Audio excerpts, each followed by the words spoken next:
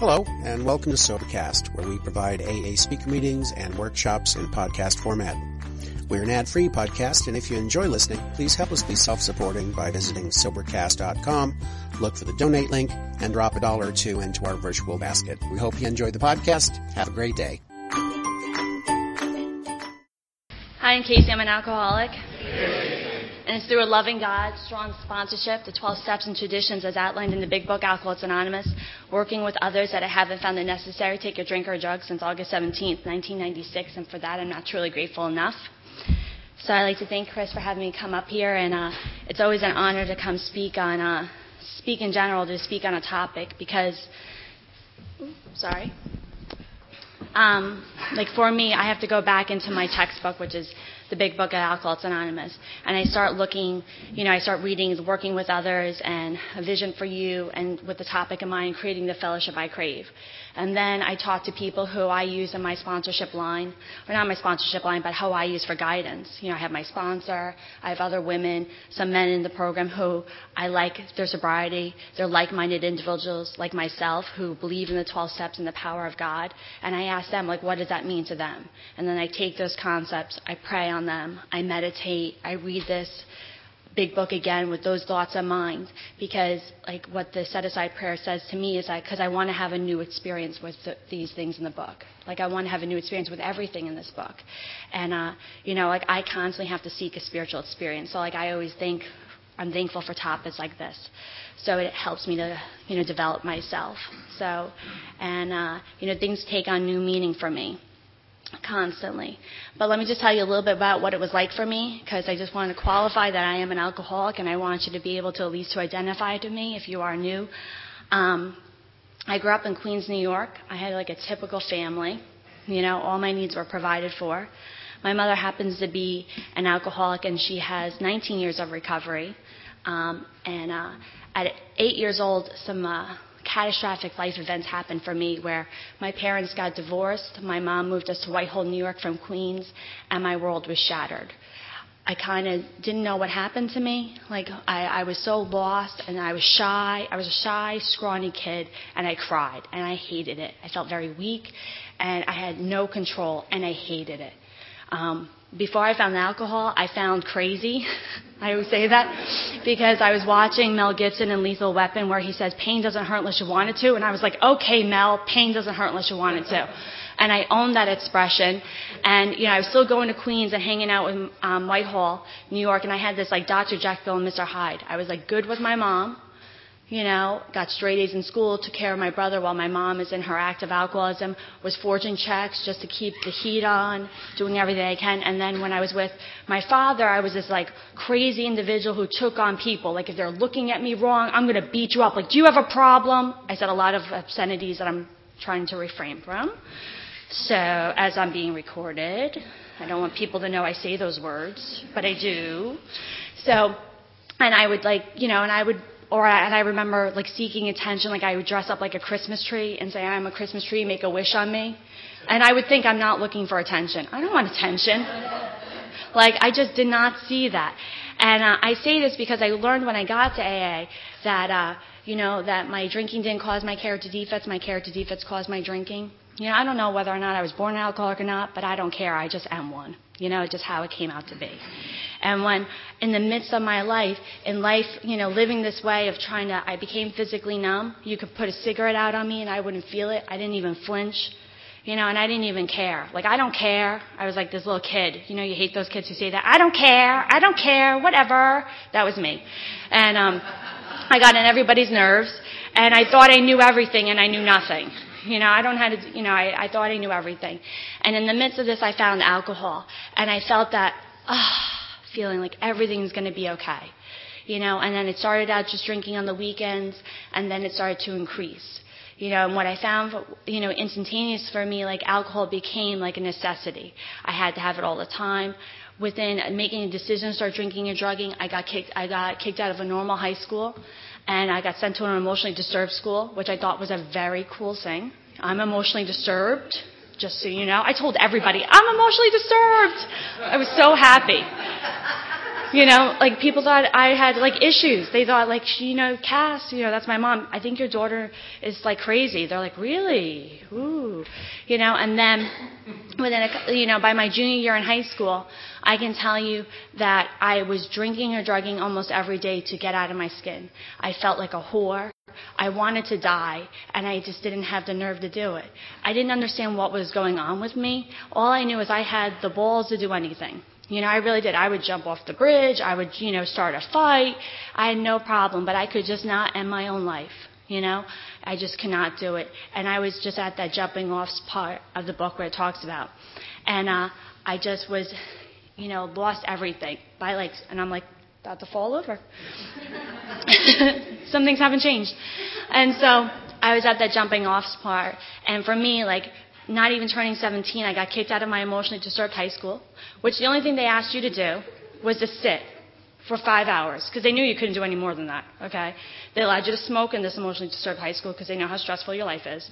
And the bus comes to your house to pick you up because they know you're not going to walk, okay, outside your house to go to school. I couldn't do it. I mean, that's how much drinking and drugging became a part of my life. I know I'm an alcoholic and I say drugs, but I did have a combination of both bits what made me hit bottom. But I know that in my heart I am an alcoholic. I got kicked out of my house, and I had nowhere to go. I'm not one of those people that I was able to get a job, graduate high school. I wasn't that type of functioning alcoholic. I lost everything. And was faced with going to Devereaux or living with my sponsor. I was like, I'll live with my sponsor. Okay, I thought that was the easier, softer way. I was wrong. She's hard. She wouldn't let me nap. I was like, I need to nap. She's like, you need to babysit. She's like, you are so full of self. But I came to this program with, I just didn't want to die. And I did everything that my sponsor asked me to do. I was just as willing as a dying can be. I didn't question her. I just did. I did not want my old life.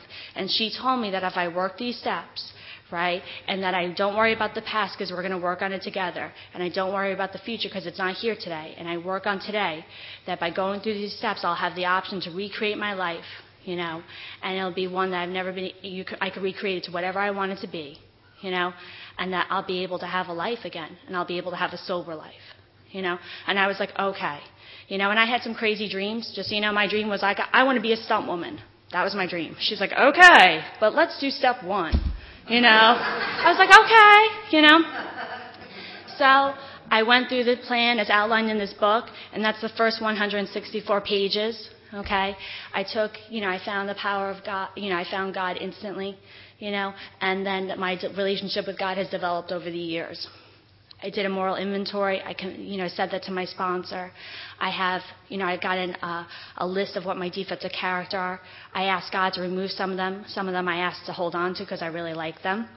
And then I became willing at later dates to remove him, and I just never said no. And I always said, God, I'm not willing yet to give this to you, but I'm willing to be willing. And that's what I've learned. All I have to do is be willing to be willing, and more will be revealed. And as I go through the process, more has been revealed. I've made amends. I actively work 10, 11, 12 in my daily life. I have a sponsor. I am available for sponsorship, and I do sponsor. So, creating the fellowship you crave. In Chapter 7, Working with Others, it says on the second paragraph, life will take on new meaning, to watch people recover, to see them help others, to watch loneliness vanish, to see a fellowship grow up about you, to have a host of friends. This is an experience you must not miss. We will know you will not want to miss it. Frequent contact with newcomers and with each other is the bright spot of our lives. And, it also talks about that, and there's a solution. It mentions our fellowship again, but the fellowship is different than the program. The program is the 12 steps. The fellowship is the people and the meetings that we come to meet.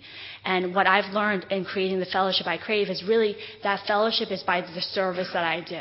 I've created a fellowship through service, not through who's going to go with me to the club, or who's going to do this with me, or who wants to go here. It's not about how I want my friends to be. It's really about I had to learn to think of others. And I learned that through, the others, in chapter 3. It says in our third step, we offer ourselves to God and to remove from us our difficulties. And what the third step in short has learned to be for me is that I'm no longer a taker, I'm a giver. So I start learning how to see what I can give to these people's lives. And in the beginning, giving was I set up the tables and chairs. I made coffee. I picked up cigarette butts and ashtrays. And by coming early, I met people at my home group. I had a home group. I suggest everyone to have a home group because it's a place where people get to know you and where you get to develop friendships and it's a pretty amazing thing. And I got to watch people in my home group solve problems in their life without having to drink, and that gave me hope. And they got a chance to see this really screwed up kid who was just trying, and they lay aside their prejudice with me, and I had the ability to lay aside my prejudice with them, and we got to meet on that common ground in AA. Where we don't compare our drinking stories, we look at our feelings. And I started to see that I could relate to these women, these men, despite that they're 50 or 20 or whatever age they were. And for me, I had to always look at, in my life, when I'm saying all this stuff to people, like I'm praying to God and I'm doing everything in my life, do my words match my actions? And I always tell my sponsees, I'm never going to ask you to do anything I haven't done myself. But I've learned in our traditions that it's attraction rather than promotion. So if I'm looking for this fellowship, then I have to make sure that I'm that attractive person. Why would people want to come up to me? Why would people want to get to know me? And the things that I've learned to do that are by practicing these principles in all my affairs, which Anne-Marie talked about last week. And I wasn't here from it, but our sponsorship lines kind of crisscross, so I know that there's some of the same things.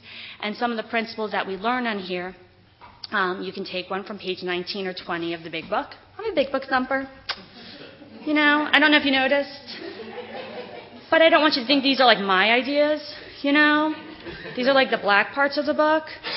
So it said, most of us sense a real tolerance of other people's shortcomings and viewpoints and a respect for their opinions and attitudes, which make us more useful to others. Our very lives as ex-problem drinkers depend upon our constant thought of others and how we might help meet their needs. I hate that line. You know what I mean? Because it gives it to you on page 19. It's you're just barely sober, and I already have to start thinking of others. But it tells us right from the get-go we have to think of others because we are so consumed with ourselves. And for me, in creating the fellowship that I crave, it's not about me. You know what I mean? It's not about what I want. It's about really by opening myself up, being of maximum service to God. And by doing that, I find like-minded individuals like myself who are alive about this program, who are so happy to have their lives be recreated for them and sober. And I align myself with people like that. And what I start doing is I start walking into situations and I see people and I'm judging them. And I'm like, great, page 19 and 20, I'm supposed to have tolerance of other people and a respect for their viewpoints. And you know what? I don't have to do that, but if I want people to respect my opinions and what I have to say, then I have to be willing to bring that. So that becomes a principle for me, learning to have real tolerance for others. It all talks about that in our 11th and our 9th step, love and tolerance of others. It says on page 44, am I living on a spiritual basis? What does that mean for me? How am I inviting God into my life? My priorities for me are always God, AA, and then Casey's responsibilities. So, and then it says for me in We Agnostics, do I believe God is everything? And that's such a hard question sometimes. When life is good, do I believe God is everything? Absolutely. When life is hard, you know what I mean? I could tell you in the beginning, it was yes, God is everything. But the longer I stay sober, sometimes I kind of think that I can do it. It's it's okay, God, I got this one. You know what I mean? I got some information now and some self-knowledge, and I'm good. And then I get a little spank, I'm okay, yeah, I got some pain, and I'm willing to surrender again to God, and I get to grow. And I say all these things because I have to let go of old ideas, and I have to set aside my prejudices so I can really be of maximum service. And I can't say that enough.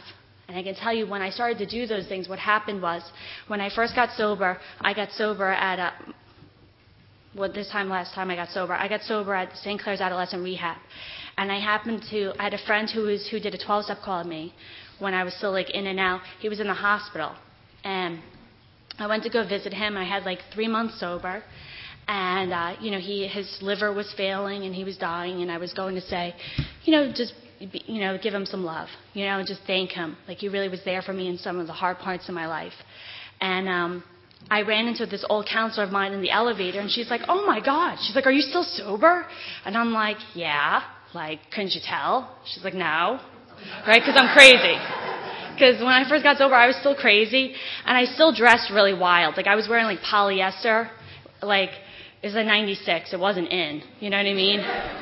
It was like, I still remember, like, baby blue pants with stitched out knees, like, platform shoes, and, like, the swirly shirts. Yeah, and my conception of God at the time was dinky. You know, I did a lot of acid. You know, and I was less like, you know, but that was where I started, and it has grown since then. So this woman's asking me, like, are you still sober? I'm like, yeah. She's like, we really need some people to come into your rehab to speak. And I said, I'll come every Saturday. She's like, well, we need every other Saturday. And I was like, okay. And what I did was I started bringing this meeting to my last rehab I was in St. Clair's, and I brought different people every week who were young people in sobriety. You know, and what happened was it forced me to go find people out there who were young in sobriety, because I wanted to show these kids that there's a lot of young people getting sober, you know, and to give them some hope, because that's what inspired me to get sober. I got some hope because I was open-minded at one point to hear this woman, Roseanne, carry a message to me, and I was like, okay. And so I wanted to do the same things for these same people. And so I found, like, all these young people who were working this program, and every other Saturday we brought them this meeting. You know, and guess what happened? I started becoming friends with these people. Because, you know what, we were both on this journey of inviting God into our lives and helping others. And we were, like, on fire. And everyone wanted to be around us. You know, and it wasn't, like, out of any ego or anything, but it's just, like, we had that energy. Like, you just want to be there to see what's going to happen. And it was really amazing. And we saw some kids get sober, you know, that we were like, oh, I don't know if I could get sober with those problems. You know, and we did. And we saw these kids get sober, and it was amazing. And I had the opportunity to bring that meeting there until the rehab closed. And I did that for 3 years, you know. I'm always doing some type of service in one form or another. So some of the principles that I've had to learn in order to create that fellowship that I crave is... on page 77, it says, like, do I criticize people or argue? You know, it mentions that in our amends. Like, when we're making amends to somebody, we don't criticize them or argue them. But I can have to take that into other relationships, like sometimes, like, outside of it, like my work relationships. Like, do I gossip about these people? Do I criticize them? You know, I have to look at those things. You know, if I'm seeking to create a fellowship or want people to be attracted to the person I am, then I can't be living in those ways. You know, and for me as a sponsor and being available for sponsorship, I don't partake in gossip. It's very hard. I feel very left out sometimes as I hear people chatting all this good stuff, and I want to know. But what I know is that, like, yeah, I'm going to be honest. Like, I just want to, like, listen. Like, oh, maybe my sponsee will call me later and tell me, you know, as I drive away pouting. I'm joking. But, no, I'm not. So, so what happened is I had trust issues when I got sober. And for me, I wanted to know what I told my sponsor was staying with her. You know what I mean? And I wanted to know if we were in a group of people that you weren't going to slip up or something wasn't going to happen. And for me, it's like I just cannot tell you my deepest, darkest secrets. Like, I cannot share my fifth step with you if I thought you gossiped. Like, I just would crumble.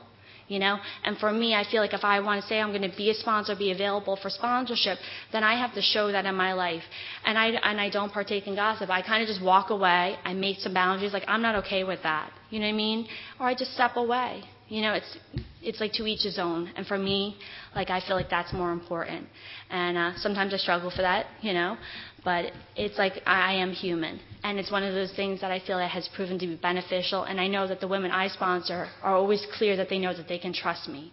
Because regardless of anything, it's my job is to help someone find God, to clean house and find God. That's my main purpose, you know. And I have to always remember that everything else is just a bonus. You know, being sober is like the greatest gift I have because I have a chance to do anything. If I'm not sober, I have nothing. If I'm a real alcoholic, which I know I am. So, on page 79, it talks about, am I willing to go to any lengths to find a spiritual experience, which I talked about. And I feel like I am. You know, I'll do, you know, sometimes I kind of balk when my sponsor now says, okay, it's time to do a fourth step. I'm like, oh, do you think I really need it? She's like, yeah. I'm like, okay. And, but, like, it's my job I want to keep growing closer to God. And the more I do that, the more I find kind of what's blocking me from really having, like, a happy and stable life. You know, and it also mentions on We Agnostics. It talks about in page 89, am I helpful? And that's the biggest way that I've created a fellowship for myself. Because when I got sober, I would go, I made amends to my family, and I kind of felt like this black sheep in the family. Like I just didn't know what to do with myself now. Like I go there because I wasn't living at home anymore, and I just stand there, and I was kind of like, I don't have a room in this house anymore. I don't know what you do in this house anymore. I don't really know what I'm supposed to do in this house anymore, because last time I was here, I just called you the C word every other sentence I could, and I'm not supposed to do that anymore. And my sponsor was like, contribute. And I was like, oh, like, what's that? And I had, and I would see what I could do for my mom. Like, if there was dishes in the sink, I did the dishes. If she needed me to run an errand for her, I'm like, do you need anything at the store? Could I get something for you? And I just see how I could be helpful. And it especially worked at family events, like trying to get reacquainted with my family. Like I made amends to my family, and they wanted me to, my part of my amends was they wanted to see me. And it was really uncomfortable. Some of my family still drank. So what I had to do was, if I was spiritually fit, I went. I'm going to talk about that. It goes on to say about those things in page 100, working with others. But what I started to learn to do was contribute. So when I would go to these places, I would just try to help the people who are hosting the party. Is there anything I could do to take out for you? I try to get, I get my grandmother, like, do you want another seltzer? Like I make her a plate. And I had a great time. And the funniest thing happened, everyone thought I was so great. They're like, Joe, your daughter's so great. And I had, because they had no idea who I was. Because, the other couple of times I was there, I was leaving those parties, hiding around the corner, just drinking. So they never had a conception of who I was. And what started happening was I got reacquainted with my family. And I started, they started to wanting to have me around, and I started wanting to be around, and I started learning how to be one among many. In a Working with Others, it says on the bottom of page 100, assuming we are spiritually fit, we can do all sorts of things alcoholics are not supposed to do. People have said we must not go where liquor is served, we must not drink it, we must not have it in our homes, we must not shun friends who drink, we must avoid movie pictures which show drinking scenes, we must not go into bars, or friends must hide their bottles if we go to their houses, we mustn't think or be reminded about alcohol. Our experience shows that this is not necessarily so. We meet these conditions every day. An alcoholic who cannot meet these still has an alcoholic mind. There's something the matter with his spiritual status. His only chance for sobriety would be a place like the Greenland ice cap. And even there, an Eskimo might turn up with a bottle of scotch and run and ruin everything. Ask any woman who has sent her husband to distant places on the theory that he would escape the alcoholic problem. So our rule is not to avoid a place where there is alcohol if, big if, we have a legitimate reason for being there.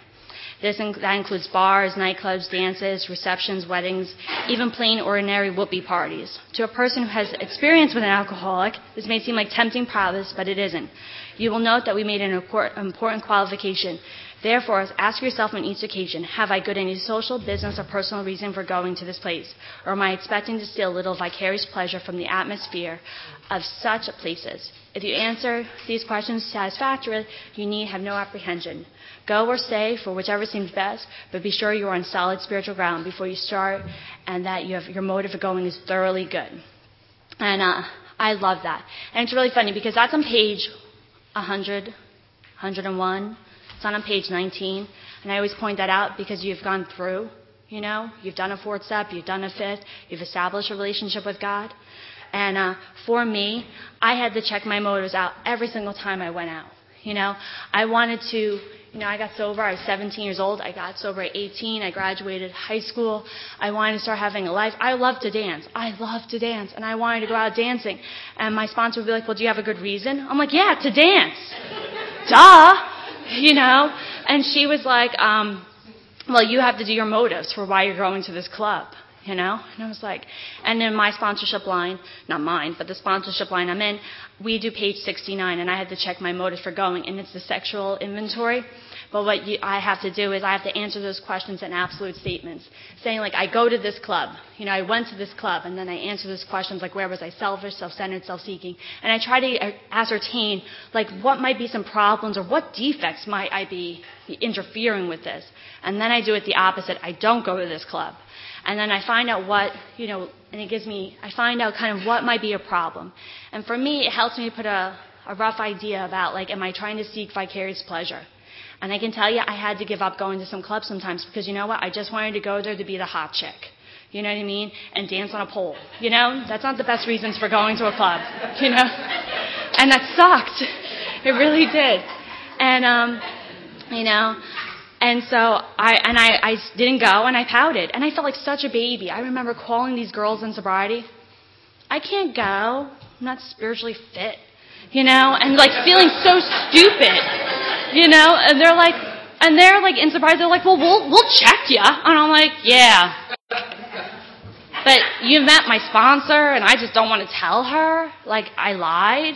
And she's like, they're like, okay. They're like, bye. Like, click. I was like, I stayed home, you know. And you know what? It sucked that night, I have to say. It wasn't like, oh, yay, I stayed home and watched movies, you know. But it was one of those things that I don't know what's going to happen in those situations, especially where alcohol is involved. I can't predict what's going to happen. It's not a controlled environment, you know. So I stayed home.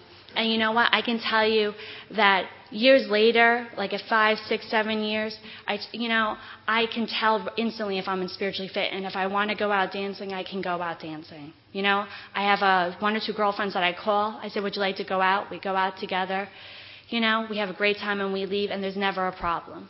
You know, I can tell you when I first got sober, there was always another motive for me going to do something, you know, and I had to look at what that motive was, you know, because I will definitely hurt other people or myself. You know what? And I decided at one point that, you know what, I want to stop hurting Casey, because I'm always willing to hurt Casey. I'm always willing to put up with more crap, like let her get into more suffer the consequences just for that I want. You know what? And I wanted to really stop doing that and really just trying to see like what God had in store for me. You know? So with that being said, I also said that I wanted to be a stunt woman. You know what I mean? Let me tell you. I thought that was like the greatest job in the world. I had no idea how hard that job was, you know, and I had the opportunity to do that. I wanted to say it because it does apply in a sense. So like I would go on these movies and work like 20 hours. You know what I mean? Like it doesn't say that. Like just so you know, like you'll have to work 20 hours anywhere, you know. And I was able to see spiritually fit. And I remember on my first stunt job, I met with my sponsor. I prayed. You know what I mean? I checked I knew what I was supposed to do. And I went on this job, right? And there was this young girl there who was 19 years old, and I was like 26. And I hated her. I was like, she took my dream. I don't even know her. She's taken my dream, right? And everyone thought she was so great. And I remember just like so jealous. And it was the first time I was ever jealous, like really jealous of like a female. I was like, I wanted to be her. And I hated that she was having this opportunity that I didn't have. I went up into my hotel room. I was like praying. I'm calling my sponsor. No one's answering because I'm like, God, of course, when I need someone, no one's answering. And so like I open my big book. I pray. You know, I ask God to enter my heart. Like, please take away these thoughts. Like, you're giving me my opportunity of a lifetime, and please help me just to enjoy this experience as it is. And something happened. I had to go back down to the chute. I went there, and it was removed. You know what I mean? I helped this girl to perfect her stunt. She got more credit, and I was so happy for her. I had a girl who I had to ride on a motorcycle. I had to put a bomb on a car. It was really a cool stunt. On my motorcycle, I had like a really cool outfit. Right? And I was able to stop thinking about myself to see how this girl was so scared. Right? I said, you should have told me you were scared. We would have practiced. You know, I'm like, she's like, but what about, I'm like, I control the bike. You hold on, okay? I will not let you fall off this bike. Do not worry. You know? I said, she's like, I just can't reach that far. And I was like, fine, I'll put the bike right next to the car. And I did. And I've never done this before, but I'm like, I can do it. I know I can do it. I feel like the power of God. Really scary, right? Like, feel the power of God. I'll put my bike right next to a car. So, and in a controlled environment. And I did this. And I can tell you, she was able to be safe. You know, the stunt came out great. Everyone liked the work that I did. And I got another job from it. And by the end of the movie shoot, everyone was like, I want to ride a motorcycle. And it was like, they're like, I want to be you, Casey. You ride this motorcycle. And I was like, what an awesome feeling. It was such an awesome feeling. And I journaled that because it was such a great feeling how I stepped out of the way. You know, I asked God to please remove me of my selfishness. and to be not a taker and a giver, and just to consider others. And what happened was, and this is outside of AA, but it's like it is creating this fellowship. It doesn't say creating a fellowship just in AA, but it's like creating this. It's like unlimited. Like God is unlimited, and so it is power. He works for us inside and outside of these rooms. And outside of these rooms, like I had that moment just to, be a good person. And what happened was these people would always want to work with me because they felt that I kept them safe. You know what I mean? I'm like, my job is to keep you safe. And that was my job. And I was only able to do that with God. And it just showed me still, and I had like 10 years sober, or 9. I'm really bad at math. 17, 25, 9, or 8, bad. I'm going to be a school teacher. I can't add, right? I recreated my life again. I'm going to be a school teacher because that was too hard. But so anyway, and it just was pretty amazing how it happened. And I just stepped out of the way. And it just shows me constantly how I just have to remove myself from the problem, or the situation, and things just work out the way it's supposed to. And I get to have some really neat friends now. So, and a vision for you. I'm just going to read a couple things. I still have some time. It says on page 156. It says, but life was not easy for the two friends. Plenty of difficulties presented themselves. Both saw that they must keep spiritually active. One day they called up the head nurse of a local hospital. They explained their need and inquired if she had a first-class alcoholic prospect. So this is like Bob and Dr. Bob and Bill, and they're trying to create this fellowship they crave. You know what I mean? And they are trying to seek out prospects, and so they call up this head nurse at this hospital to find alcoholic number 3. And this is how they're creating their fellowship. And all throughout this book, they talk about creating this fellowship, and this fellowship is all created out of service. And for me, like I told you, I had that rehab commitment. I had a juvenile detention commitment where I spoke at a juvenile detention, and I brought speakers in. And I try just to, bring the message of what I've learned and carry that. When I'm asked to speak at meetings like this, I try to carry this message. And it's like I'm always just trying to find hopeless alcoholics and provide them the solution that I had. And it's an amazing thing because, just before the meeting I was talking about it. I have like 13 years sobriety. And, like I go to meetings sometimes, and it's like I want to hear people talking about how they're applying it in their life after they've gone through it once or twice. Like, what are they doing now to keep seeking that spiritual experience? And so what I do is, like, I kind of try to talk about what it was like for me and what I'm doing now. Because I also want to find individuals who are doing the same thing. Like, how are they, doing this again to have another spiritual experience? And it's one way of, like, me just trying to, like, seek this fellowship that I have. I joined a new home group. I moved to Union. I joined a new home group that is based in, they're big book thumpers. There's people in this meeting who have more time than I do, which I love. Keeps me humble. Like I just do not want to be the person with the most amount of sobriety in the room. And I get to go, and it's a speakers meeting, and I get just to listen. And I find other individuals who are like-minded like myself. And what I find for me is that some point in sobriety, I had friends who decided that they were going to half measure it. And I had friends who decided they were going to do it. And I wanted to have the best of both worlds. And I was the type of person who, I didn't change the toilet paper in the morning for my sponsor after the roll ran out. I had a bad day. And all day I got so mad. Because there's not like I could go back home and change the toilet paper. I'm just the jerk who didn't change the toilet paper. And it rang with me all day long. I'm the jerk who did not change the toilet paper. And my sponsor would tell me, you didn't change the toilet paper. I'm like, I know. Like 6 hours in my head. That's all I've heard. That's all I've heard. And I can't call you. It's not cell phones.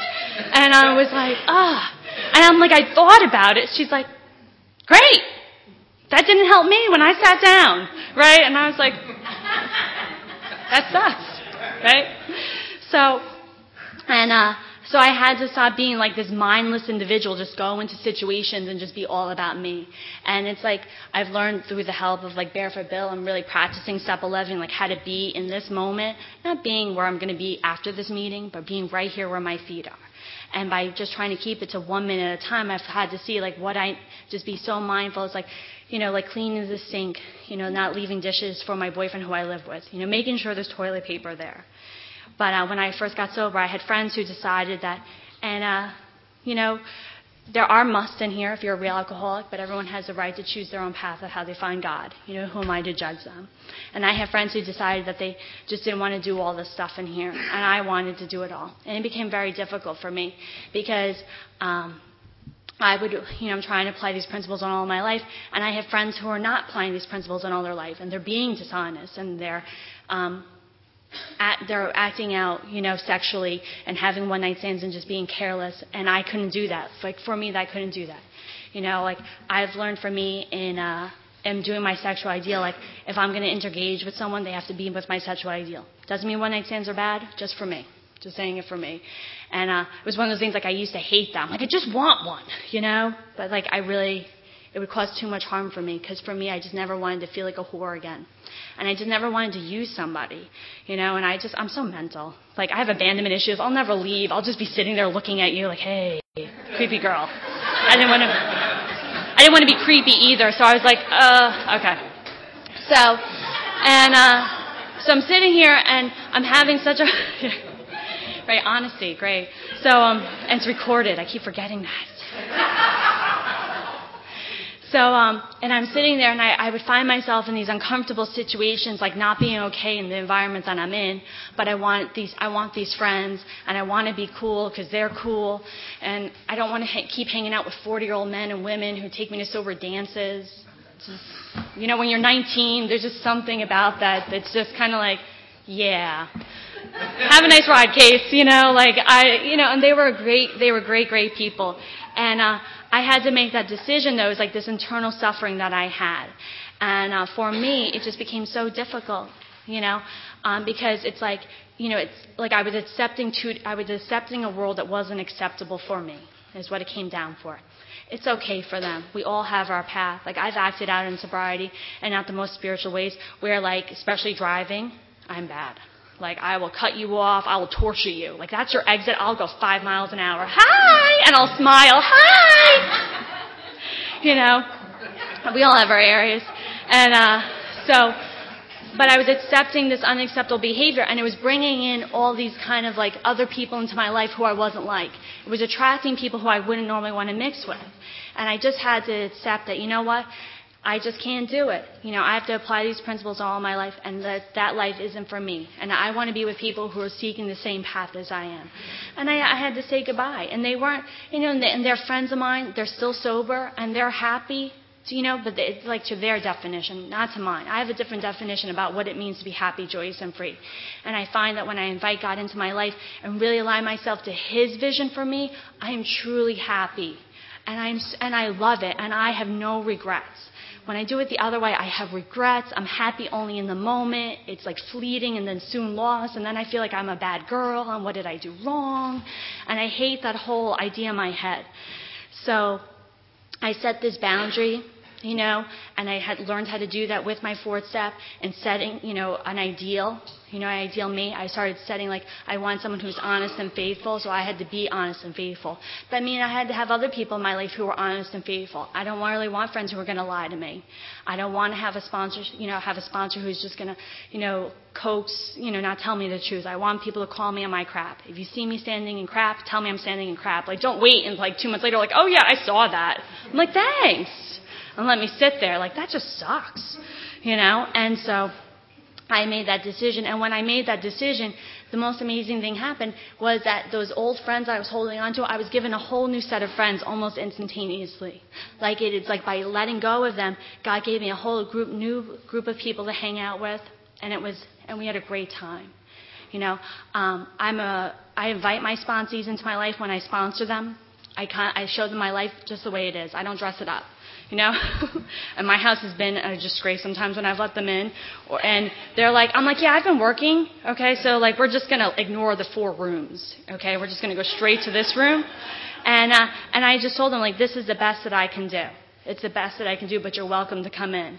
And I tell them, if you're going to judge me, then do the dishes. Okay, because I don't have the time. And I'm joking, but with some truth, But, and I invite them in, and I can tell you at different points. I remember at one point in my sobriety, I I had about like 7 girls I was sponsoring, and they were all so tight-knit, and we had the greatest times together. They came over to my house. I had a house at the time. Like, just a couple months ago, I had this like room that I was renting because I decided to recreate my life, so that meant living in a room, to go back to school. But I was renting a house, and I would have them come over, and I had a puzzle always on the table for us to do together and just to talk. And it was like a safe environment. You just come over, you hang. I was able to open my house open on holidays, on Thanksgiving. If you didn't have a place to go, come on over. Just please call so I can have a plate for you. That's what I would ask. I opened my house open on Christmas Eve to alcoholics who are struggling. You're more than welcome to come over. I tell people, like, here's my phone number, you can call me anytime. And I mean that. And I tell them, like, if you call me at 2 o'clock in the morning, if I pick up, you don't need to apologize. That's it. I always tell people to call me at 2 o'clock in the morning, not 6 a.m. in the morning. I am not the 6 a.m. in the morning call. I am like the 2 a.m. in the morning call. Like, I will be up. And but by doing those things and inviting people into my life when I can, like I was in a position where I could do that. That I was able to help other people develop get a firm foundation in this program. Those women, they moved on to other sponsors, and they're having beautiful lives. And it's amazing to watch them recreate their lives and get married and have kids and see them just develop this beautiful life and then sponsor other people and then offer the same thing. And it just shows me how this program just works, by just like thinking less of myself. And I've learned that the definition of humility is like not thinking of myself, is thinking of myself less, not thinking less of myself. And that was a big thing for me. It goes on to say, let's see. But life among Alcoholics Anonymous is more than attending gatherings and visiting hospital, cleaning up old scrapes, helping to settle family differences, explaining the disinherited son to his irate parents, lending money and securing jobs for each other. When justified, these are everyday occurrences. No one is too discredited or has sunk too low to be welcomed cordially if he means business. And that's true. Like, I'll go to hell and back for anybody who's willing. And I tell all my sponsees that. You know what I mean? You do the work, I'll be with you. And we'll walk through this, and we'll invite God along the way. If I'm not standing with you and you're in hell, you might want to look about what you've said what you've been doing, And my sponsor has done that for me, and I do that for my sponsees.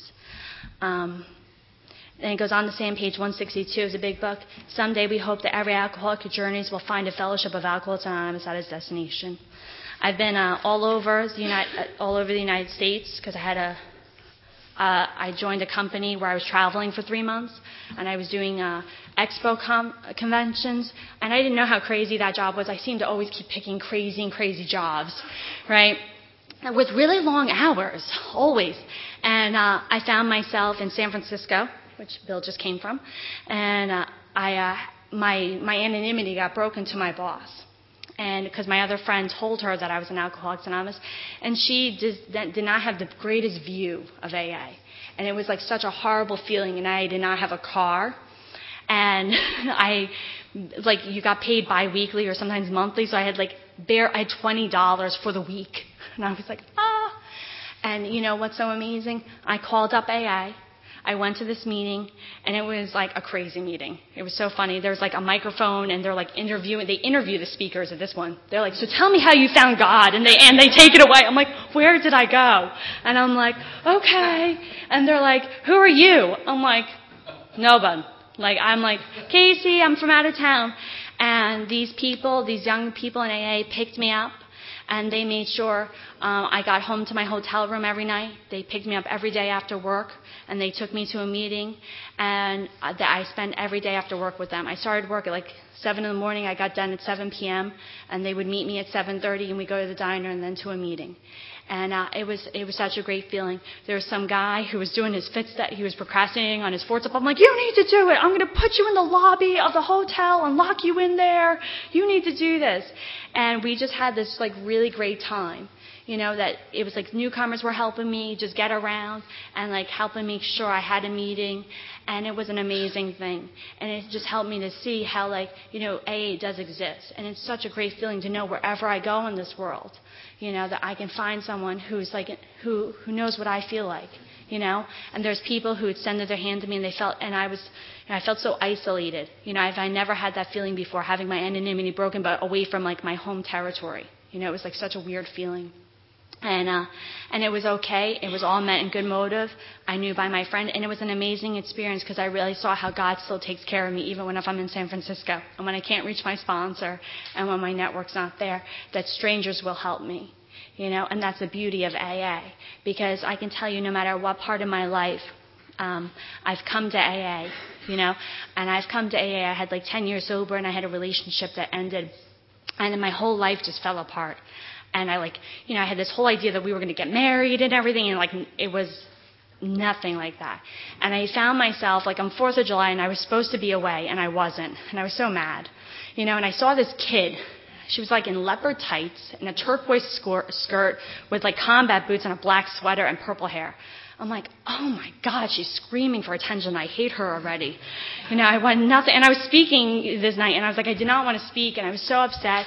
And I've been on autopilot, and I was so upset that this was happening to me in my life.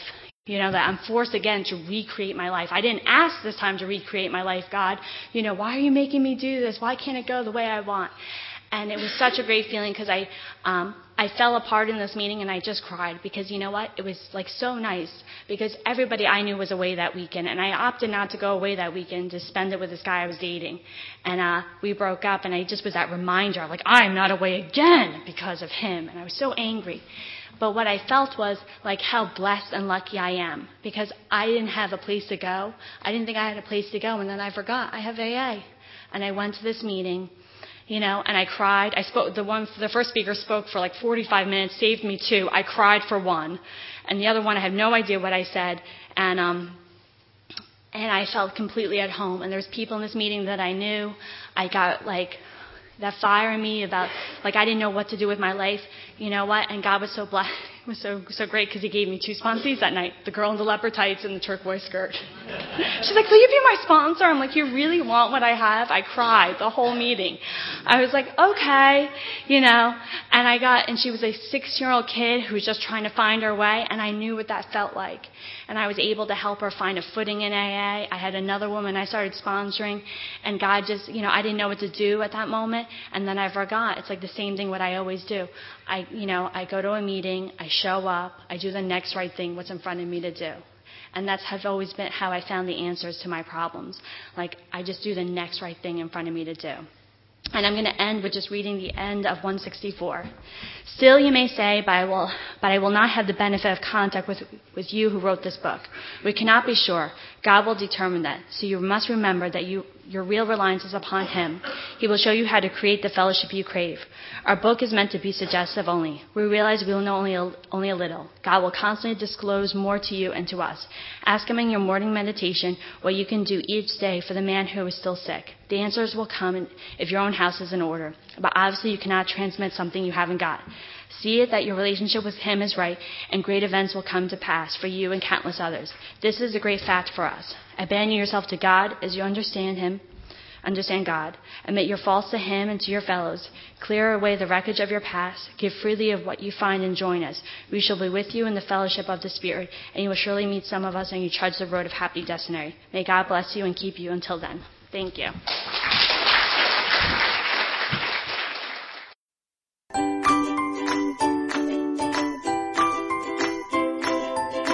Thanks for listening. I hope you enjoyed the podcast. Sobercast is ad-free, and we'd like your help in order to keep it that way. So if you'd like to help us be self-supporting by pledging $1 or $2 a month, visit Sobercast.com and look for the donate links. Thank you very much.